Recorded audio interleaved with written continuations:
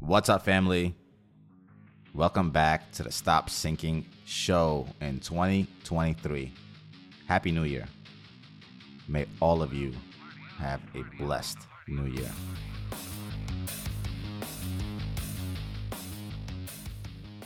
I'm probably coming off of a high from the new year, from all the beautiful interactions I've had and recollecting all my relationships. So while I'm up here on this high, I want to share some of the things I realized that I think is an overarching way of life and goal that literally supersedes or is the umbrella of everything else that comes under it. Because everything comes after and under this. And everything you want comes through this. The only goal you need in 2023, and probably for your entire life, is to be someone that gives people a reason to believe in humanity. If there's one thing I've realized is that everyone is just looking for a reason outside of themselves to have some of their lost belief restored. And when I say belief in humanity, I mean it in every sense of the phrase.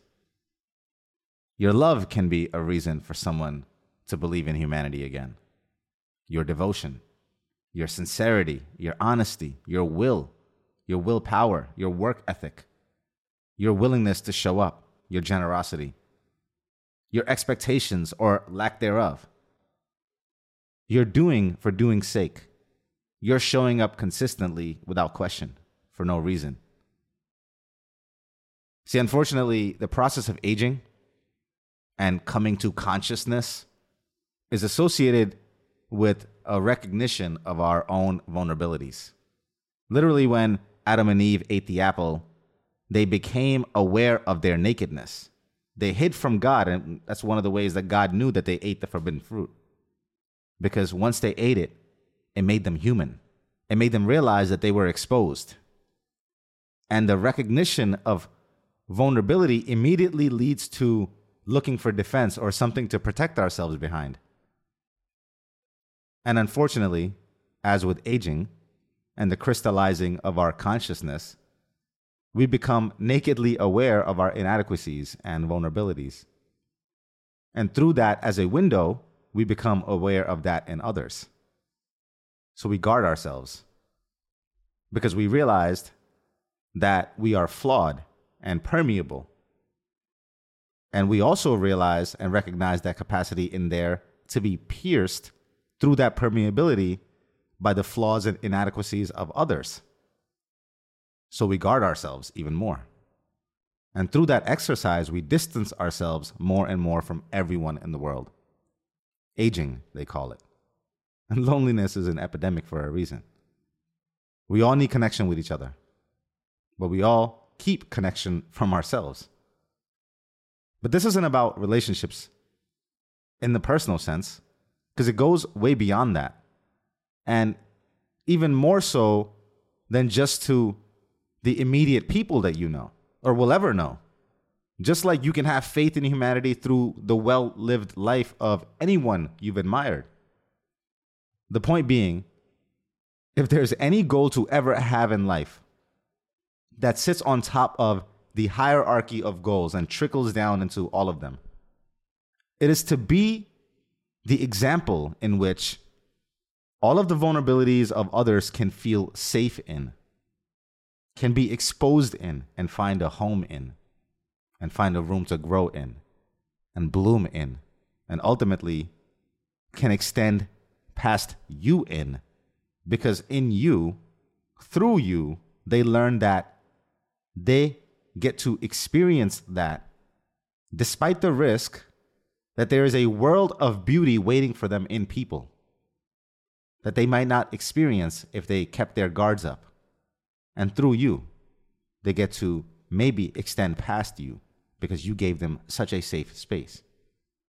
And again, I posit that there is no higher virtue, no better, more proper way to live, no goal more worthy of pursuit than to be that one person in anyone's life and hopefully many people's lives, that opens up the world for them, that lets them feel so safe in you, that the safety has a spillover effect into them feeling safe to experience even more of their life, or to feel so moved by you, by the example of you, by your willingness and your courage to move through vulnerability in yourself, that through your example, they find it within themselves to unlock parts of their own life that would have otherwise stayed untouched or undermet.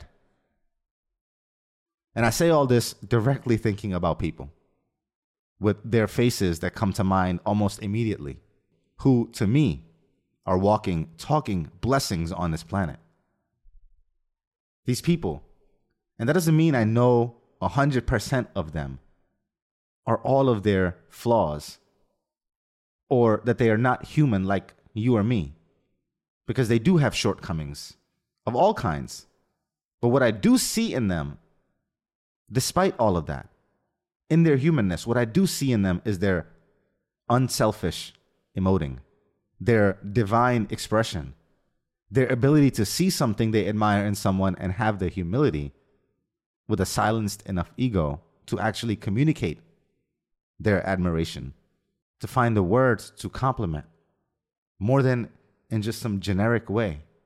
Their lack of accounting for a return on their investment in me, these people, their willingness to show up for showing up's sake without grand cause, these people who I think of clearly, who I aspire to be like for others in the world, give me a reason to believe in humanity.